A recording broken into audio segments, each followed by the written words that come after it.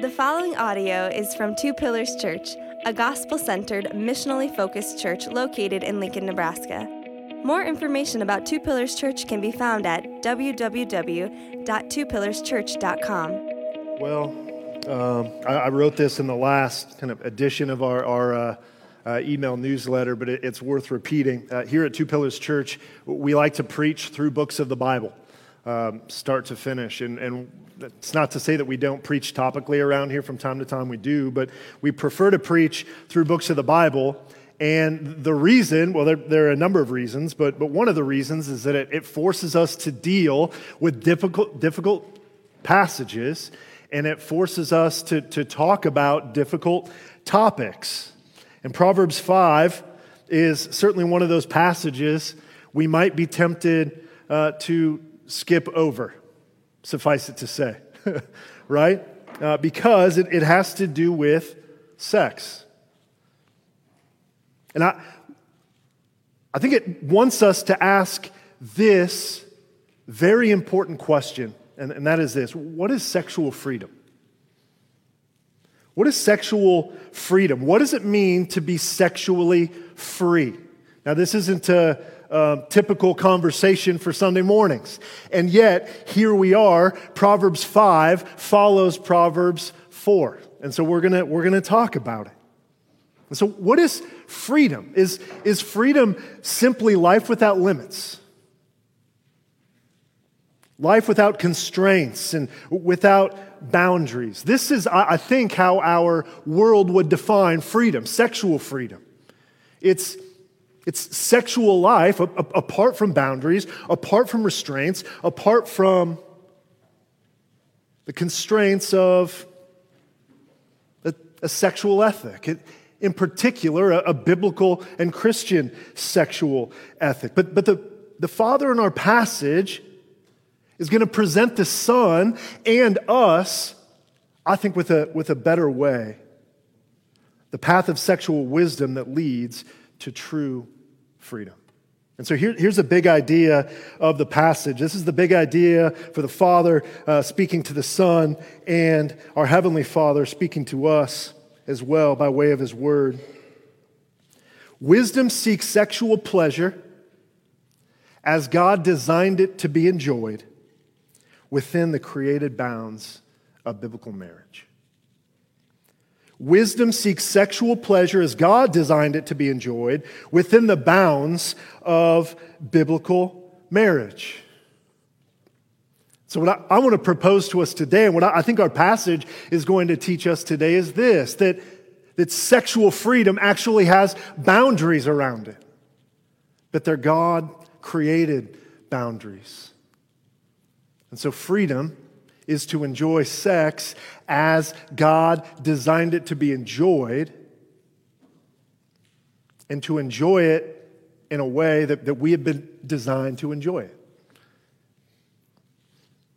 And the Father begins first by warning against the temptation of sexual folly. And He does so by focusing in on this forbidden woman. Now, there's something that I want to be careful to point out here at the beginning of the sermon. And that is this: that though the passage does invite us to assume the perspective of this young man receiving wisdom from his father, this doesn't mean that this is a sermon just for men in the room. I want to be very clear about that here today. What we have here in Proverbs 5 are principles of truth and wisdom, which are broadly applicable, not just applicable to men in the room, but broadly applicable by being, but they are being illustrated by way of a specific example or person. If you have an ESV study Bible at home or even with you here today, there's a really helpful note in the ESV study Bible. It says this: that this passage illustrates the principle of concreteness. It's a rhetorical device. Of course, other sexual dangers exist. And so this concreteness is typical of wisdom literature, such as Proverbs. Of course, other sexual dangers exist, such as a woman being tempted by an immoral man, temptations to homosexual conduct, incest, or sexual abuse of children. And the wise person applies this counsel by making the appropriate adaptations. And so as you're sitting here today, it's possible, especially if you're a female, you might have to make appropriate adaptations, but don't sit back and assume that this is just a sermon for the men in the room. This is a sermon for the people of God. And so the passage, it definitely has something to say to men in the room, but not just to the men. And here's what the loving Father is going to walk the Son through and us through as well as he unpacks sexual wisdom for this young man. First of all, he has a warning. He has a warning for the son. Secondly, he has a comparison that he's going to make between sexual wisdom and sexual folly, false freedom and true freedom. And then we'll wrap up briefly at the end with the third thing, a theological truth. So a warning, a comparison, a theological truth. Let's dive in then to the first 6 verses where we see the warning. I'm going to read it one more time. It says, "My son, be attentive to my wisdom. Incline your ear to my understanding, that you may keep discretion and your lips may guard knowledge. For the lips of a forbidden woman drip honey, and her speech is smoother than oil. But in the end, she is bitter as wormwood, sharp as a two-edged sword. Her feet go down to death. Her steps follow the path to Sheol. She does not ponder the path of life. Her ways wander, and she does not know it." So the father begins by reminding the son to listen. It's as if he's saying, son, don't just hear what I'm telling you. Don't just let these words enter into your ear on one side and go out on the other, but I need you to pay attention. I need you to pay attention because I need you to be ready. You see, the world in this day was a place much like our own world today, in the present day. It was a place of sexual temptation and sexual confusion. Technology looked different, to be sure. They weren't carrying around iPhones in their pockets. But it was a place of sexual temptation and confusion, just like it is today. And as the father prepares his son to embark upon his own life's journey in the world, he wants him to be armed with the wisdom of truth. Because as we will see, as we talk about sex and sexuality, the stakes are so high. The stakes are so high. And you see, memorizing a few verses from the book of Proverbs aren't going to be enough to help him or you or me when he or we face temptation. The mere memorization of words and verses, it's not going to be enough. And so he says, be attentive. Incline your ears so that your lips may guard knowledge. What the father is doing here is he's exhorting his son to listen and to internalize the wisdom that he is imparting, that he's passing along. He wants his son, and our Heavenly Father wants us here today to make this wisdom our own, to know it, to value it, to believe it, to speak it. He wants this same wisdom to be on our lips. He wants us to put it into practice and to apply it to our lives. So he says, pay attention. You got to be ready. And then the father gives his warning. And the warning is this: the lips of a forbidden woman drip with honey. Her words are smoother than oil. The imagery, you probably noticed this when Brian was reading, the imagery in this chapter of Scripture is vivid, isn't it? It's vivid. Here we have this picture of lips like a honeycomb, dripping with honey. I mean, think about how desired honey was in a world without a canister of sugar on the kitchen counter without high fructose corn syrup to sweeten up all the candy just waiting for you at the convenience store. Honey is golden and sweet, and it was desired in this day, perhaps in a different way than it is today, but today honey's still sweet, still golden, just like the lips of the forbidden woman. Sweet like honey as she tempts, as she flatters and pleases and seduces. And we're also told that her words are smoother than oil. Her words aren't just sweet, but they're charming, they're persuasive, and as we will see, they're deceptive. And ladies in the room, again, the reminder. I think it's safe to say that the lips of a forbidden man can also drip with sweet golden honey.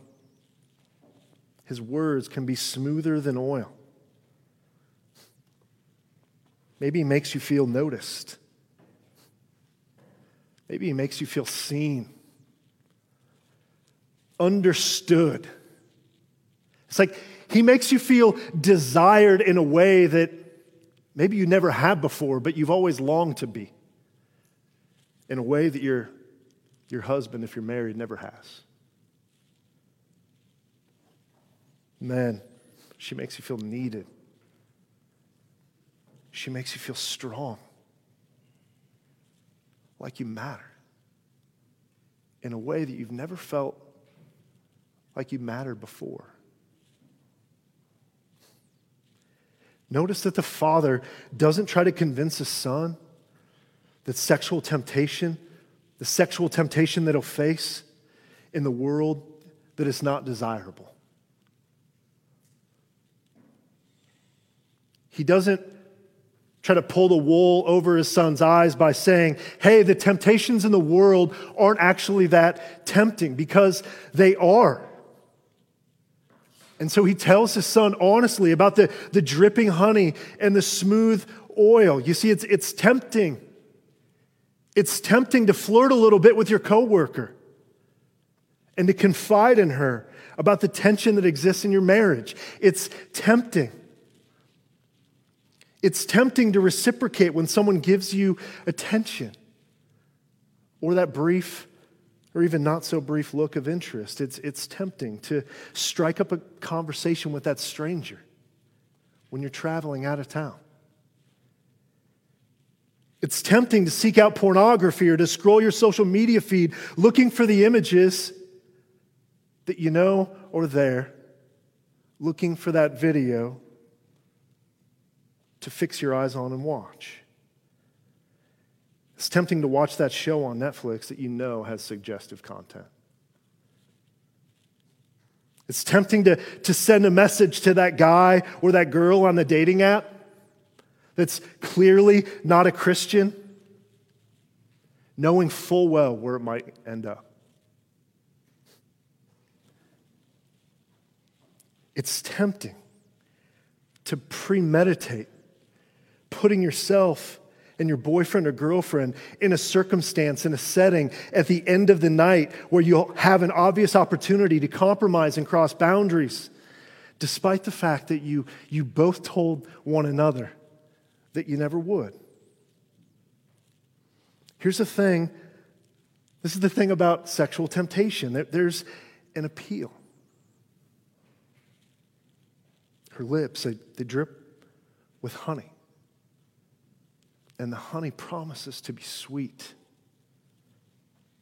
There's a physical appeal. There's an emotional appeal, one that might even cause your heart to race a bit.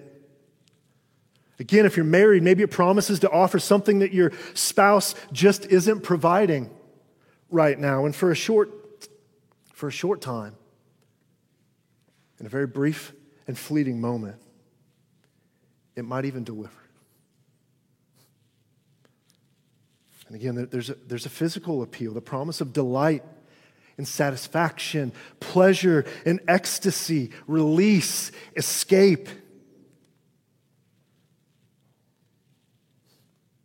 There's also deception, which makes it even more dangerous. Her speech is smoother than oil, and it lubricates your judgment and conscience. Tricks you into thinking things like you can hide it. No one needs to find out about this. It'll just be this once. It's not that big of a deal. You know what? I actually think it's worth it. It's worth the risk. You deserve this. No, you need this. But verse 3, the honey and the oil isn't by itself. It's partnered with verse 4.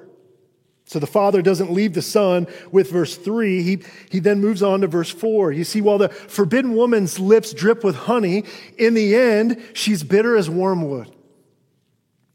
And while her speech is smoother than oil, she's also sharp as a two-edged sword. You see, in the end, this woman delivers the exact opposite of what she promised. Sweet becomes bitter and unsatisfying. Smooth becomes sharp and devouring. One commentator points out that while wormwood isn't in and of itself poisonous, it's usually associated with gall, which is a bitter and poisonous plant. This is why the Father wants the Son to pay attention. This is why our Father wants us to pay attention this morning. It's because the folly of adultery and sexual sin is dangerous. And it's deadly. I mean, just look at the woman in our text. We're told that she's wandering along through life, not guided by wisdom, like the wisdom that the Father is imparting to the Son, not acknowledging the difference between wisdom and foolishness, right and wrong. She's given herself to sin and to the lusts of her flesh. And we're told that her path is a path that leads to death. Perhaps physical death? Surely spiritual death. And so the stakes are high. And it's important that we acknowledge that here because the world out there isn't going to tell you that. They aren't going to acknowledge just how high the stakes are. It just tells you that the path to a free and full life is a path unhindered by restriction. Freedom is life without limits. Freedom is living your truth to the full. And the Father knows that true freedom is something altogether different. And so to illustrate his point then, the Father follows this warning with instruction that comes in the form of a comparison. That brings us to our second point. And the comparison is this. On the one hand, between the false freedom of sexual sin and foolishness, and on the other hand, the true freedom of sexual wisdom. And you'll note that you might sense like an increased sense of urgency here in verse 7. As the Father says, "And now, O sons," son has become plural to sons. I think what he's doing here is he realizes he's passing down wisdom not just to his son, but to subsequent generations of sons. And he wants it to filter down through the generations. "And now, O sons, listen to me and do not depart from the words of my mouth." Listen now. Pay attention. Again, what I'm about to teach you is important because this is all a matter of when. Not if temptation comes, but when temptation comes. The instruction to the son here, as we focus in on the false freedom of sexual folly, it's straightforward and simple. So straightforward and simple that it almost doesn't sound spiritual. He says in verse 8, keep your way far from her and do not go near the door of her house. Stay away. Stay away from the forbidden woman. Stay far, far away from sexual temptation. Don't go near it. Don't go near the door, which is the entryway into sin. You see, sin and temptation, they're not something to be flirted with. Something that is deadly, deadly poison, isn't something to be played with and toyed around with. And yet, foolishness, what does it tell us? It tells us we can get just a little bit closer. Like, how close can I get to the line without actually crossing the line? Foolishness wants us to get so close to that honey that I can almost taste it. And again, this might not seem like the most spiritual advice in the world, but here we have it. Stay away. And it's not just here in Proverbs. Paul tells us the same thing in the New Testament. He says, flee from sexual immorality in 1 Corinthians 6. And as he writes to a young Timothy, he says, flee youthful passions and pursue righteousness. Just like our Father tells the Son in the passage today. He says, run. Turn the other way and run. Stay far, far away, because behind that door is danger, and the danger is deadly. And then in verses 9 through 14, we see the consequences of falling into an adulterous relationship with this forbidden woman. Lest you give your honor to others and your years to the merciless, lest strangers take their fill of your strength and your labors go to the house of a foreigner, and at the end of your life you groan when your flesh and your body are consumed. This is talking about the consequences, the practical consequences of sexual sin and folly. There's a loss of honor.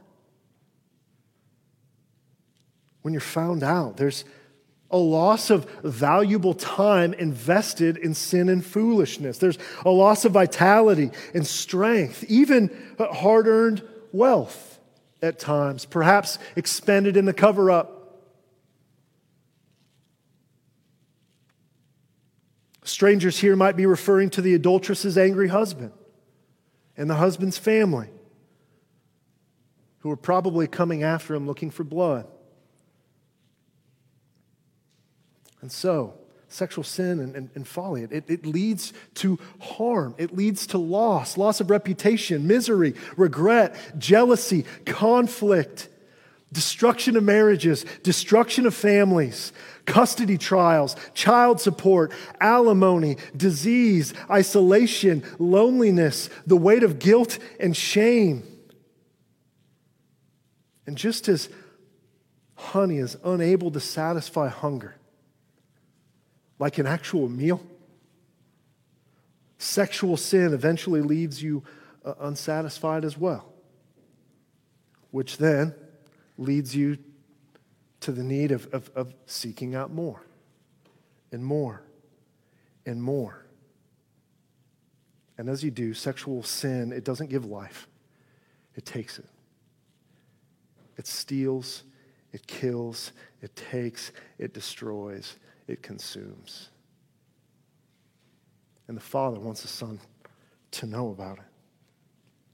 And ultimately, as he illustrates it, it leads to regret. And you say, how I hated discipline. This is the son, this is this potential fool at the end of his life, looking back in regret, saying, how I hated discipline, how my heart despised reproof. I didn't listen to the voice of my teachers or incline my ear to my instructors.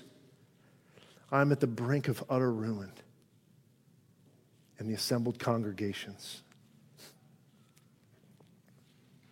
This isn't the wonderful freedom that the world promised us, is it?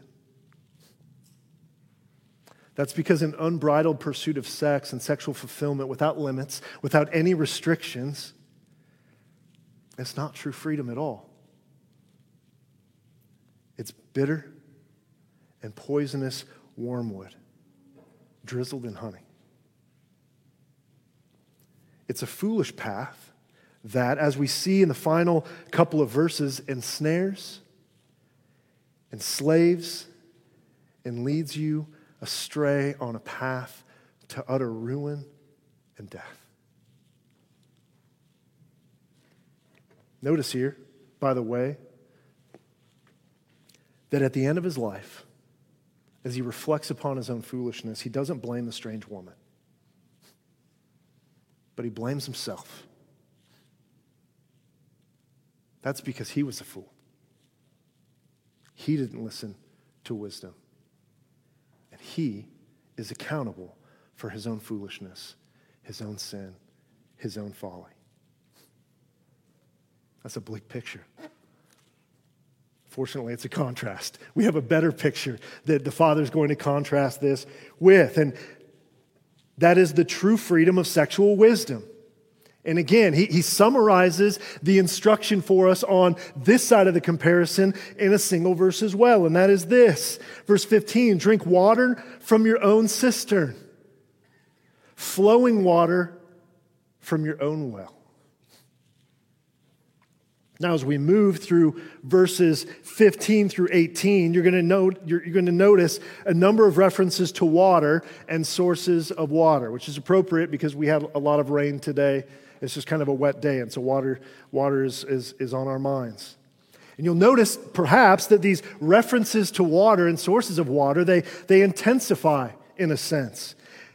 Moving from a cistern, which is just kind of a container to hold water, to a well, ending ultimately with a fountain in verse 18.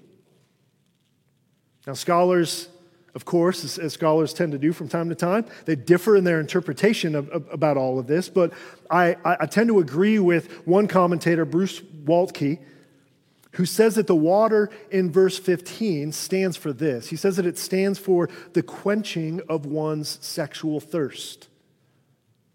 The quenching of one's sexual thirst. And so then, going back to verse 15, what it's saying is this: satisfy your sexual thirst from your own cistern, water flowing from your own well. Or, in other words, number 2, the Father is saying, son, quench your sexual thirst by making love to your own wife.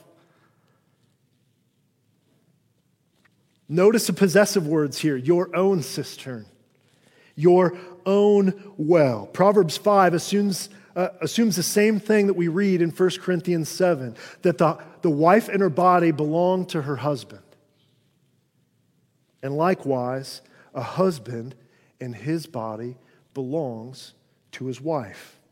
1 Corinthians 7:3 says this: the husband should give to his wife her conjugal rights, and likewise, a wife to her husband. For the wife does not have authority over her own body, but the husband does. Don't stop reading there. We're going to make some errors.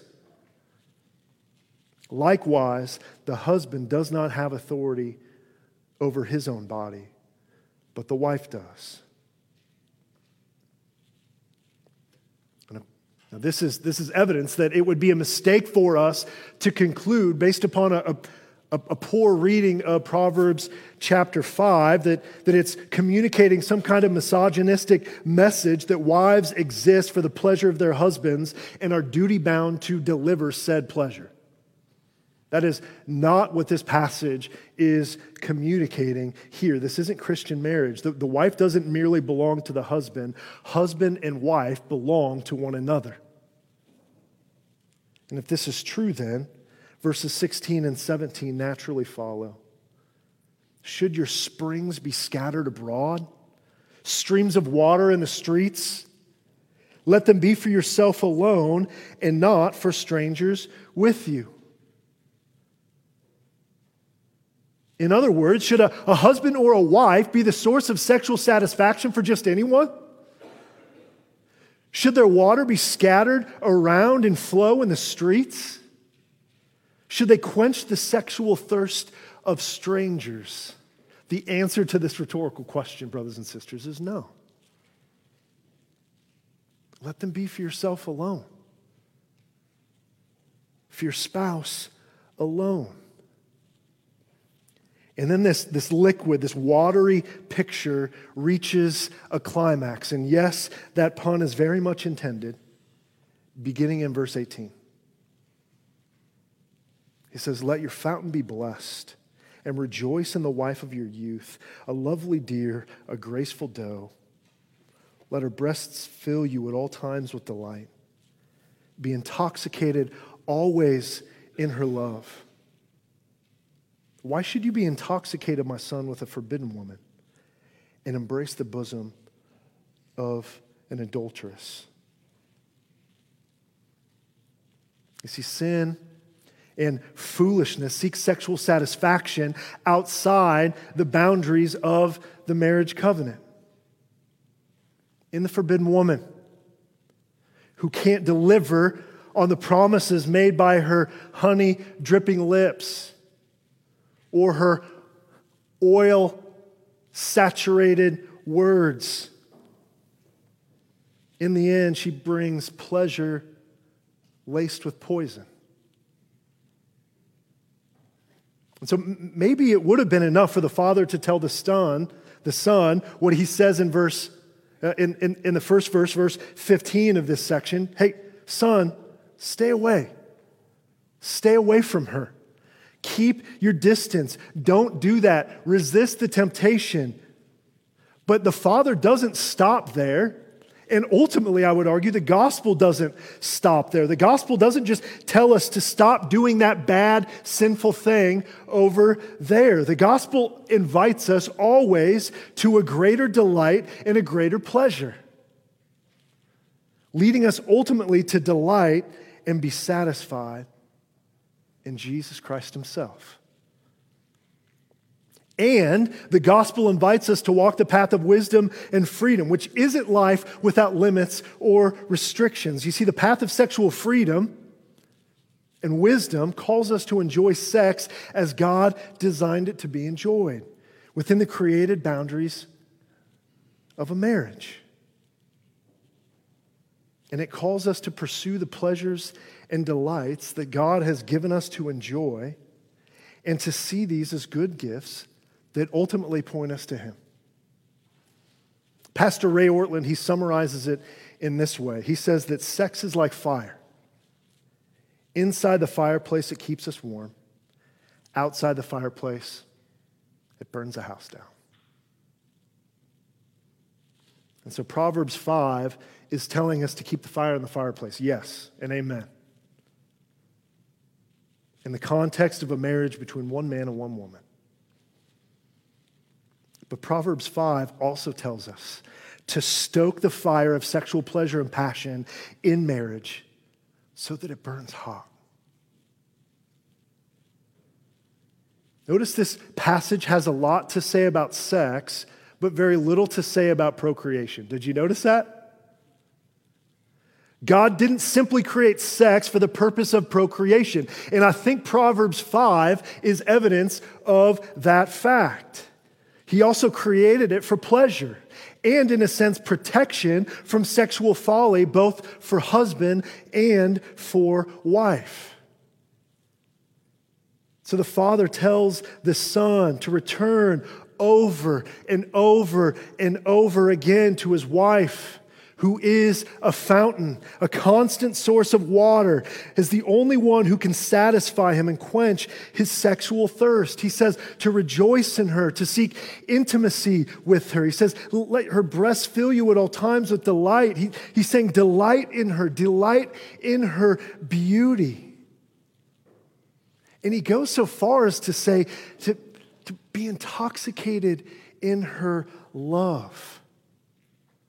Not just sometimes, not just on the weekends, but be intoxicated in her love always.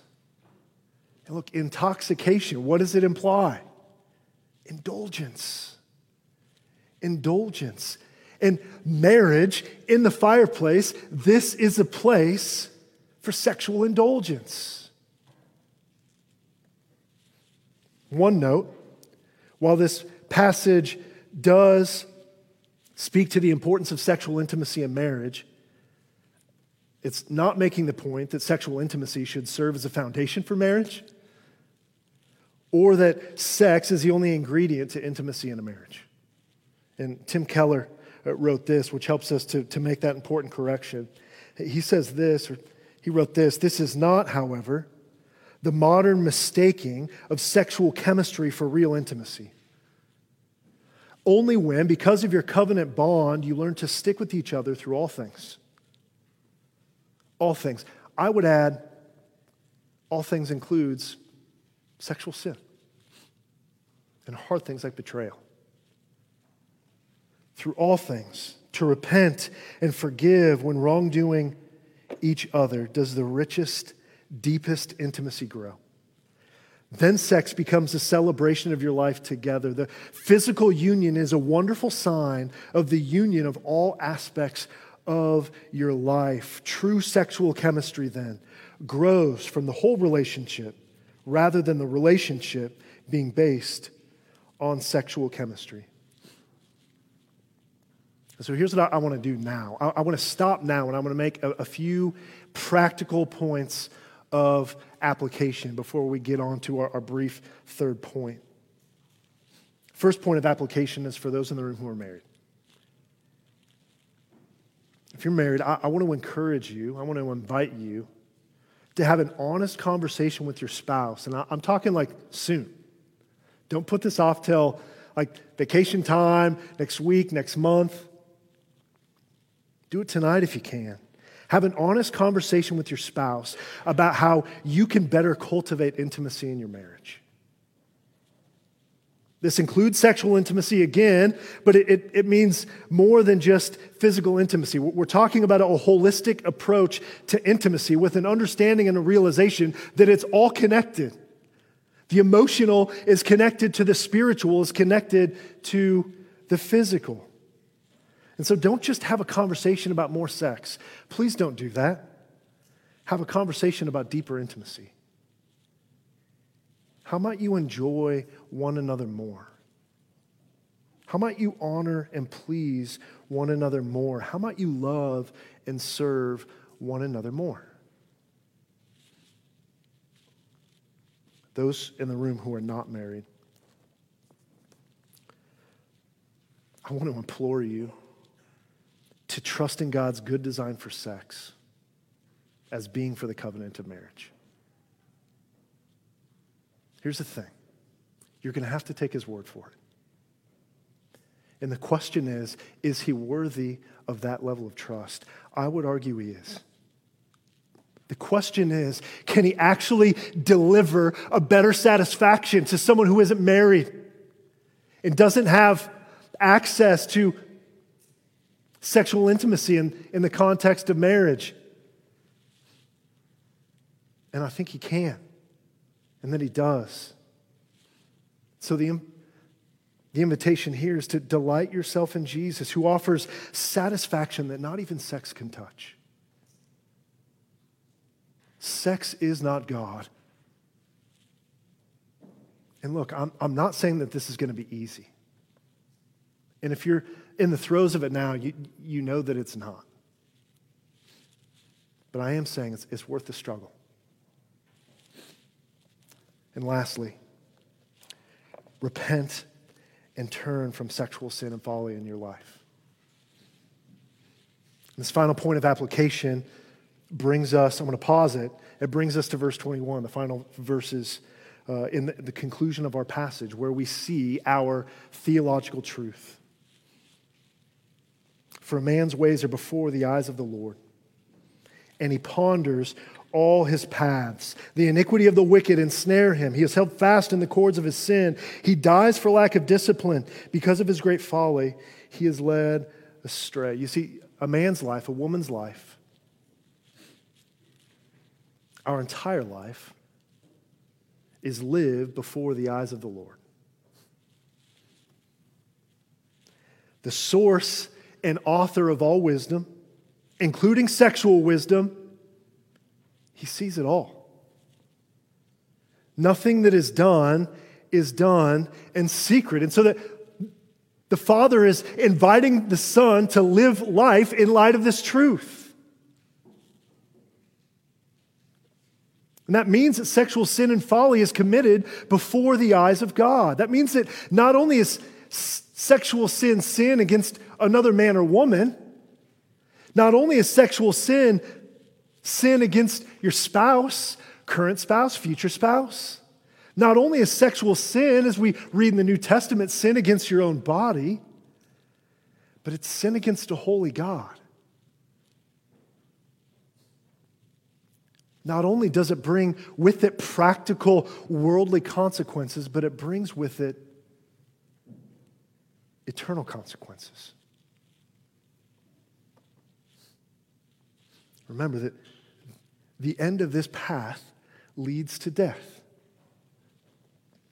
And this is an eternal death. And so, look, where there is sin, repentance should follow. Proverbs 5, hear me, Proverbs 5 is an invitation to all of us to turn from our sexual sin and folly. So let me ask. And statistically, I know what the answer to this question is. Are you walking in darkness today? Are you walking in the darkness of ongoing, unrepentant sexual sin and folly? I want to invite you today, again, not tomorrow, not next week, not a month from now. I want to invite you today to take a step into the light, to turn from your sin, to confess it. Pastors, we're going to be around. Find someone else in the room that you know and trust. Today's the day to bring this before the Lord, to confess, to repent, to turn, and to walk the path towards something better. And look, you're going to need help. This is what the newcomers class is all about. This is why we're passionate about seeing people connected to the body of Christ, because this isn't a journey you're going to be able to walk on your own. You need help turning from your sin. You might need help in your marriage. So we're here to help you. We have groups of men and women who are here, locked arms together, trying to help one another. And they're here to help you as well. And look, I make this plea to you, knowing that, look, I have not always walked this path of wisdom. Many of us in the room have not always walked this path of wisdom. Many of us aren't walking it right now. None of us are perfect. So we have pasts, too, that are filled with sexual sin. We have a story as well. Some in the room have committed adultery. Some of us, again, we're walking the path of folly right now. And look, if you're sitting here thinking that you're above it, I want to encourage you to beware. Because you're in danger if you think that you're above this. So the gospel, it offers mercy. It offers us grace. And it offers us forgiveness. And so my plea to you this morning is to receive forgiveness through faith in Jesus. Would you walk in that faith this morning and bring what is in the darkness to light? Let me read this from 1 Corinthians 6. The Apostle Paul writes this, "Or do you not know that the unrighteous will not inherit the kingdom of God?" That's what the Son is warning. That's what the Father is warning the Son about. Do you not know that the unrighteous will not inherit the kingdom of God? Do you not know that fools won't inherit the kingdom of God? Do not be deceived. Neither the sexually immoral, nor idolaters, nor adulterers, nor men who practice homosexuality, nor thieves, nor the greedy, nor drunkards, nor revilers, nor swindlers will inherit the kingdom of God. And such were some of you.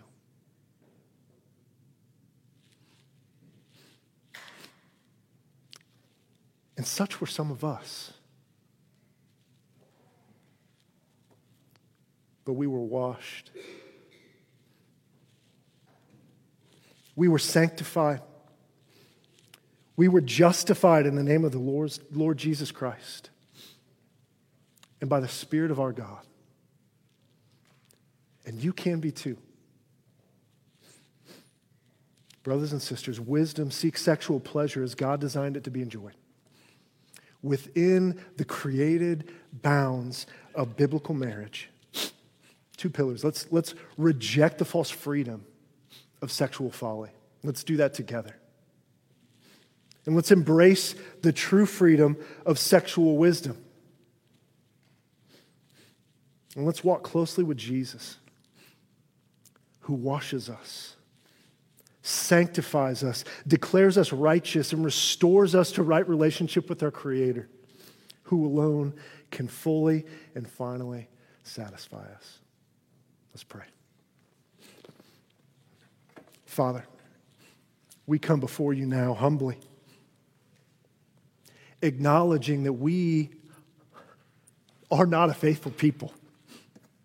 We have not walked in spotless faithfulness before you. It's not true in the area of sexual wisdom and the biblical sexual ethic that we have before us. And yet, Lord, you are a God who is faithful, who is unwaveringly faithful. And you pursued us, your unfaithful bride. You sent your Son to die for us in order that our sin might be washed away, that we might be made white as snow. Father, we thank you for Jesus. We thank you for your faithful pursuit of us in him. Lord, would we be transformed by his grace and empowered to walk the path of wisdom. We pray in Jesus' name. Amen. Thank you for listening to this audio from Two Pillars Church. Feel free to share this audio with others, but please do not alter or edit the content in any way. For more information about Two Pillars Church, please visit www.twopillarschurch.com.